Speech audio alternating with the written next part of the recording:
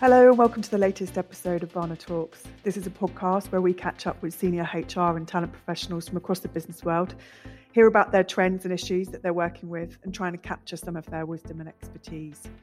I'm Debbie Flowers, co-founder and co-director at Varna HR Resourcing, and in this episode I'll be chatting with Alistair McDonald, who we introduced as Head of Talent Acquisition at GVC. Hope you enjoy it.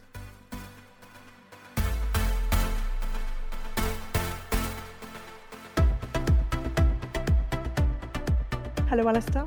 Hello. Thanks for joining us today. You and I got to know each other earlier on this year as I led the Head of Talent Acquisition search for Graham at GVC for the maternity cover. And in fact, I think you were actually one of our first hires that we did the whole virtual process of selection and onboarding. But at that point, you'd landed back in the UK from being in Amsterdam, working for Nike with your wife and your young son. And I imagine not probably the welcome home you expected. That must have been really tough for you guys coming back at that point. It was an interesting moment. I actually returned home slightly before the lockdown started, but was made redundant at the beginning of the lockdown, having only just returned home from Amsterdam. So it was a pretty scary time, to be honest.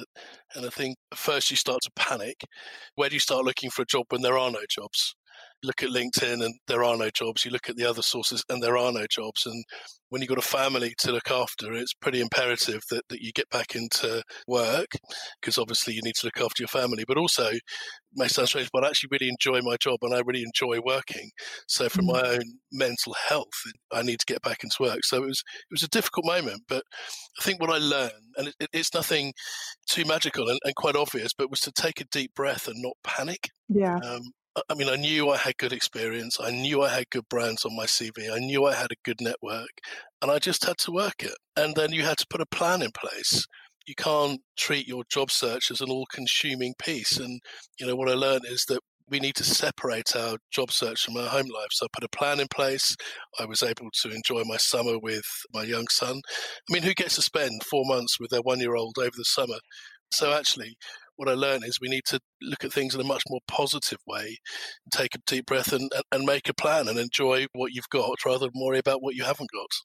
Yeah, and I think that's very wise. I think also the weather in that period helped us, didn't it? Carving out some time. And I think you're right, taking it and separating it from your personal life. And I think we all tried to do that as suddenly we all morphed both of those things together. But before we talk about your role at GVC, let's focus a little bit on your background, because you've enjoyed working for some great organisations, and that's included both Nike and Amazon, two of the biggest brands in the world. I'd love to know what you felt they did well from a talent perspective, and maybe the best bits that you took with you. They're both extraordinary businesses, and I definitely feel a sense of privilege of having the opportunity to work for both of them. But I have to say, you couldn't find two more different cultures, that they really are at polar ends of the spectrum. If we start with Amazon, it means where I started, and it felt like a career accelerator for me. And their focus on analytics was really nothing I'd seen before. And as a business that was largely run by software engineers, you really have to learn quickly how to use analytics and how to insert analytics into your conversations with leadership teams. Then they're advanced as a talent acquisition function. So I came as somebody with a largely recruitment agency background into an advanced function. I think I probably learned in 18 months there what I might learn in 3 years anywhere else. I'm not going to sit here and say it's a soft culture. It's not. It's tough and you have to work hard, but you learn a lot. And it's definitely a business that will give to you what you give to it. It's a wonderful business. But then at the other end of the scale, you have Nike. Nike is a business that's driven by relationships. And if I'm going to be really honest with myself, I think I probably struggled a bit when I first got there. People were less concerned with the spreadsheets that I kept producing and more concerned with developing some meaningful work relationships. And I had to adjust my style completely. But it has an energy, Nike, and it has a positivity, and a buzz in the feeling in the offices. And it really affects you as a person in a really good way. And their approach to leadership development is excellent too. It has a real sports mentality, as you can probably imagine. That's really talking about driving constant improvement and coaching your team and making sure that we recognize success. So from being this agency recruiter with limited in-house experience working through Amazon and then Nike, I think I emerged probably as a talent leader, someone who's comfortable both with data, but also with building relationships. And it's given me a much more positive outlook on life. I have more energy, my leadership skills have developed, and I really see myself as a true coach, helping lead my team on a journey. And I think that it's the best of both worlds that I've managed to combine into one place. I've been really lucky. Yeah, it's great, and it's makes for a rounded professional, doesn't it? Those two combinations. Definitely. I recall during our early conversation about GVC, you'd had very little experience of the gaming sector, but certainly shared its passion for all things sport as you came from Nike. Tell us about what your experience has been so far with GVC from a colleague perspective, I guess, and give people a bit of insight to the culture in the organisation. Yeah, I'll just take it a step back. So I remember you talking to me about GVC, and I wasn't 100% sure whether I wanted to work for the world's biggest gambling company. I guess it's a controversial sector, but I think what changed my mind was a couple of things. Right, it's GVC's attitude towards responsible gaming, and it was the culture. It's a funny business. It's a corporate business. It's 28,000 people. It's part of the FTSE 100, but it moves at the pace of a startup. Yeah. And it doesn't apologise for it either. But it also has a sense of responsibility. We are a gambling business and the biggest. So, get a lot of companies talking about doing the right thing. But there are companies that actually do the right thing. And we do. The view of the business is to make sure that we don't take a single pound off someone if they can't afford it. And we're about to go through a corporate rebrand that's taking us away from this gambling persona and making us an entertainment business. We are doing it for all the reasons of responsible gaming and doing the right thing by our customers and consumers. And who doesn't want to work for a technology business that's involved in sport, that's driving change in a controversial industry to be more positive? Yeah, absolutely. And yeah, you're rebranding to Entain, I think, aren't you, in December? Yes, December the 10th. Yeah. And leading the talent acquisition team in 2020 has been probably an experience that you might not forget, not the easiest of years. Tell us about how it's been for you and the team, and if you can, what your priorities are now we push into 2021. Yeah, it's interesting to have interviews for a job over Zoom, to start a job from home, although ironically, having started a few jobs in my time, the only time IT's ever worked from day one is this time. It was the time it needed to, starting from home. Yeah, it was an interesting time to start. The team had been restructured slightly. The team were largely moving into new roles. The role that I was coming in to do was a new role. So in a sense, it was a blank piece of paper. But it was also a good time. So lots of people talk about the difficulties of hiring during COVID. But actually, for me, it presented some real opportunities. The hiring volumes are lower. It just gave me a really good opportunity to understand the team. But the volumes meant that the team were pretty demotivated, and they were worried about, I'm sure, their jobs, and also unsure what their new roles meant to them. And adapting to the climate at that point as well. Yeah, definitely. But the opportunity is not just in a talent acquisition role. It's not just about volume and about data and about putting bums on seats. It's how can we add a qualitative change to the work that we do. So we were able to put together some really good projects focusing on things like quality of hire, for example, which we're about to launch, or looking at supporting the business, when they're looking particular talent and want to know where to hire it. We can produce some real insights into the marketplace. Or looking at our interview process and making sure that we make it as slick and as fast as possible, but without actually compromising any of the decisions we make around the talent that we're bringing in. Or how do we inject some more diversity thinking within our recruitment process? There was a lot of work to be done that the team just didn't have the opportunity to do before. And if we can just get their heads thinking into that more project way, actually they feel, they feel more motivated by it now, because they feel like they're really bringing value to the whole of the team rather than just putting a bum on a seat. Yeah, and it's that strategic consultancy of kind of thought-provoking work sometimes you don't get a chance to do when you're running at a million miles an hour, isn't it? No, totally. And when I joined, the team was actually called Resourcing.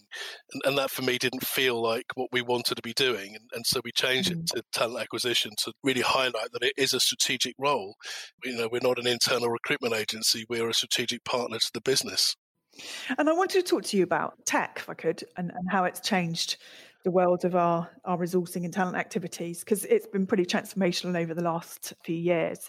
And, there's an increased dominance of AI. There's lots of new tech innovations popping up all the time, claiming to drive fairer and less biased interview selection or smarter hiring choices. And thank goodness for the tech in allowing us to increase the capacity for virtual onboarding this year, because that's certainly been utilised. But, there's so much out there. And quite often when I'm hiring heads of talent acquisition, clients are asking me for candidates to give them some insight to the best tools out there of the moment. I'd love to hear your views on how you think maybe tech's made a positive and a negative impact in your experience in the function, and to learn about any tech that you use that you'd recommend to others. Yeah, I'll quickly address the negative, because there's much more in terms of the positive. The negative is there are thousands and thousands of businesses out there building tech that they say improves the talent acquisition function, and I probably get 20 or 30 business development approaches a day, and it's difficult. Wow. And as much as I would like to talk to all of them, you simply can't. No. So the negative is, how do you pick who to talk to? And it's difficult also because I love investigating tech. It is a personal passion. How can we use technology to improve the candidate experience, or to help us hire better talent, or to help us do it quickly? But we also need to be mindful about tech as well, because it can be seen by the team as well. Are you replacing my job? Will I be needed anymore if we keep introducing tech? I came here to introduce some tech and to develop things, but before I did that, we had to talk to the team to explain what the tech meant to them and why it didn't mean that they were going to be losing their jobs, but what it meant was how we're going to help them do their jobs better. So we did that. And we've introduced a few things. We've just signed up Textio to help us with our diversity, to make sure that we're communicating through our job descriptions, through our employer brand, in the right way to the right audiences. Also came across a lovely little tool called Pocket Recruiter. That is an AI tool. So Pocket Recruiter will help stack rank your applicants for your jobs, but also go out there and proactively search candidates for you and add them to your pipeline and stack rank them in terms of who they recommend you talk to. And it's one of those tools that learns over time, so it won't be particularly good to start with, but we'll learn. And then other little tools like Calendly to help book interviews. It's an enormous amount of time people waste booking interviews when they could be recruiting, so there's a tool out there that can do it for them. And then I think that the one that's been the most transformational for us is a little tool from Gartner called Talent Neuron that gives you insight into supply and demand and cost of talent into markets, and really helps you manage expectations with hiring managers as to how easy or difficult it might be to hire. It helps you have conversations around salary. It helps you make decisions on, actually, should that role be based there because there isn't any talent? Are there other countries that we can base this position in where the availability of talent is better? So there's plenty of tools we brought in. It's been pretty expensive, but we saved money along the way.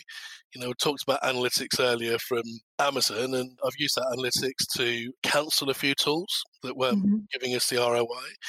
Some tools we haven't cancelled, but we've removed the so-called added value pieces, which are generating more revenue for those businesses, but not really adding the value that we expected them to. So ultimately, all the tools have been introduced, but we've actually saved money. And I'm assuming it's quite easy to track the ROI, relatively quickly. On most things, yes, it is. Yeah, absolutely. I think we're still working out how we're going to track the ROI on Textio. It's not necessarily about the pounds that it saves. It's about doing the right thing. I need to find a way to measure that, and we will work on that. It is a very measurable function, talent acquisition. And I know you're very passionate about candidate experience, as am I, and also we share that with Graham at GBC. And again, there's a lot of tech out there now that can be used as kind of wraparounds to that process, and chatbots, and mixed up with traditional methods. What approach do you ensure that candidates have a positive experience, whether they're successful or not in their application journey at GBC? Is some of that tech tool stuff, does that come into play? It will do. So those are the conversations we're having at the moment. How can we use chatbots, for example, to communicate with our candidate pool, whether it's someone that's applied who hasn't applied yet? Because the thing is, the worst piece for me is lack of communication. And nobody minds really if it takes a little bit longer than they're expecting, as long as you're communicating that and ideally communicating why that's happening. It's the ghosting that some people use at the moment Absolutely. that's the worst thing of all. I went through that job process in the summer and I was astonished at the number of people that ghosted me on my job applications. And I definitely don't ever want that happening here. So we can use chatbots, for example, for candidates to talk to ask what's happening with their job application. So it can be, they can get a reply automatically from the chatbot. So things like that, we are investigating chatbots. But in the meantime, we are using our NPS scores to look at where the pitfalls are, to see where our quick fixes can be. So one of those, for example, is we are rewriting all of the content that we have on our applicant tracking system that we use to reject candidates, for example, or move them to the next stage. Because we found from feedback on the NPS, they weren't sending the right message. It didn't feel very GVC. It needs to be more friendly and a softer touch. So we're rewriting that content. But yeah, technology hasn't got to us yet, or I haven't managed to get to the technology for that yet, but watch this space, that'll be coming.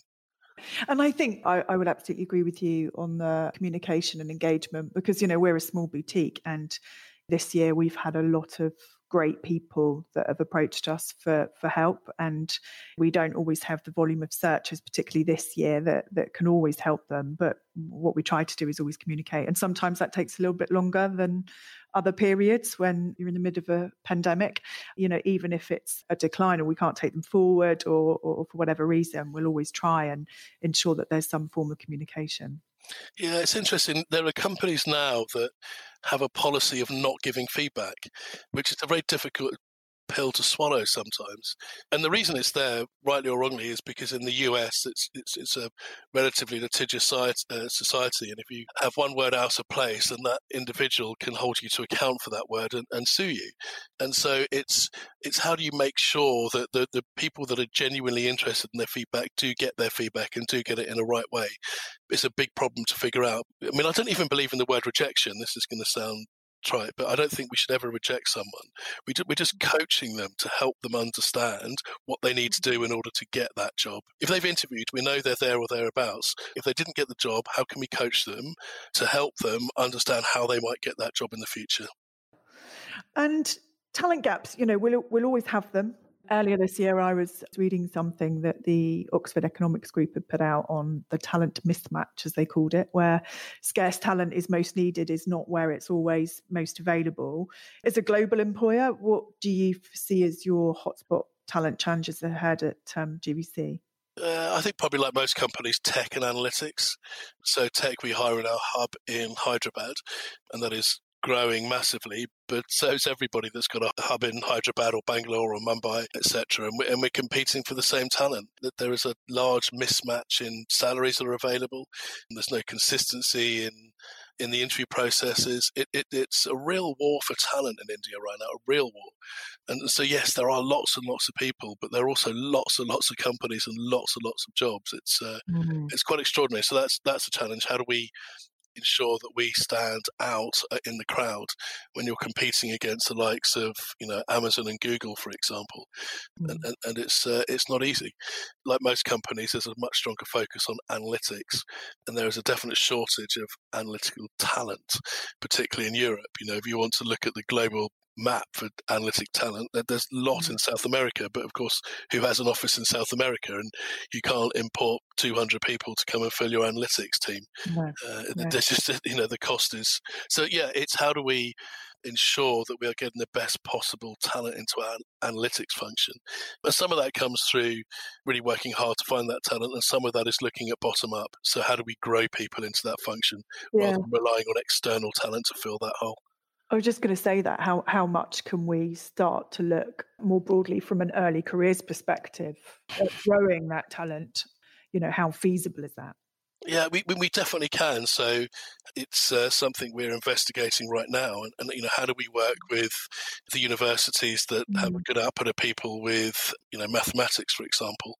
What we're not going to do is necessarily do the obvious route of going to Cambridge and Oxford, although I'm sure we probably would. Basically, we need to make sure that we are fair and diverse in the universities that we look at. And I think if we're only looking at the same universities, we're only going to hire the same people. How do we ensure we're being inclusive? So we need to look at broader talent pools. So For job seekers, it's been a really tough year, and we started the conversation on how you got through in terms of trying to separate your job search from your personal life and still have happy home life alongside. It's been really tough for a lot of people this year with the impact of the pandemic. As a head of resourcing, what would be your top tips for job seekers to stay motivated? Because there's been a lot on LinkedIn lately, hasn't there, and out in social media of people feeling quite flat. And I know you said you don't believe in the word rejected there, but I think some of them are feeling a little bit like that. Yeah, I understand that. But I think the rejection comes from a lack of communication or bad communication. Definitely make a plan. So structure your day and treat your job search like it is your day job. And you need to try and separate your job search from your personal life. You need to clear your head from that job search. You need to refresh. You need to leave your laptop and your job search behind at some stage. So you need a plan, and you need to treat it like your day job. And also get out and get exercise. I found the long walks with my dog were really great for losing myself for an hour or two. It can be quite stressful and not having a job or not knowing where the next lead has come from. So get out and clear your head. For me, just walking the dog in a forest or fields was amazing. And to be honest, I think my dog has never been so fit as it was this summer. Yeah, I think the dogs have been pretty happy this year. Or a whole nation of fit dogs. Yeah, absolutely. And I think on that note, finally, I'd like to ask you about relaxation, because learning how to relax is now more important than ever. I've not always been very good at that. But the Varna Talks idea came also from actually learning to love Spotify podcast library. So I love a bit of cooking at home. And I quite like listening to a podcast when my teenagers haven't hijacked my Spotify. And actually, quite often my podcasts revolve around food and cooking. But what I've learned is that really relaxes me. If I'm cooking, I've got a little podcast on. Sometimes a glass of wine also helps. What helps you relax? How have you relaxed during this year when you haven't had the little one around? I'm not sure I have. I think, to be honest with you, because I find the little one relaxing because he makes you happy. It doesn't matter how cranky he is a particular day. There's always a moment where he looks at you with that smile that would melt your heart, and it doesn't matter what he's done that day. So that helps. For me, it's just separation between work and home. And once I step away from the laptop, I can sit down with my wife and I can sit down with my child and treat it as a totally separate thing. And maybe I'm quite fortunate that I can put my little job search in a box and hide it away for an evening and a morning. Yeah, that's good. Well, listen, that probably brings us to a close and just leaves me to say a huge thank you for joining us, because I know work is pretty hectic right now, so I really appreciate your time. No, thank you for helping me find my job at GVC. You're very welcome. Thank you. Okay, thanks, Alistair.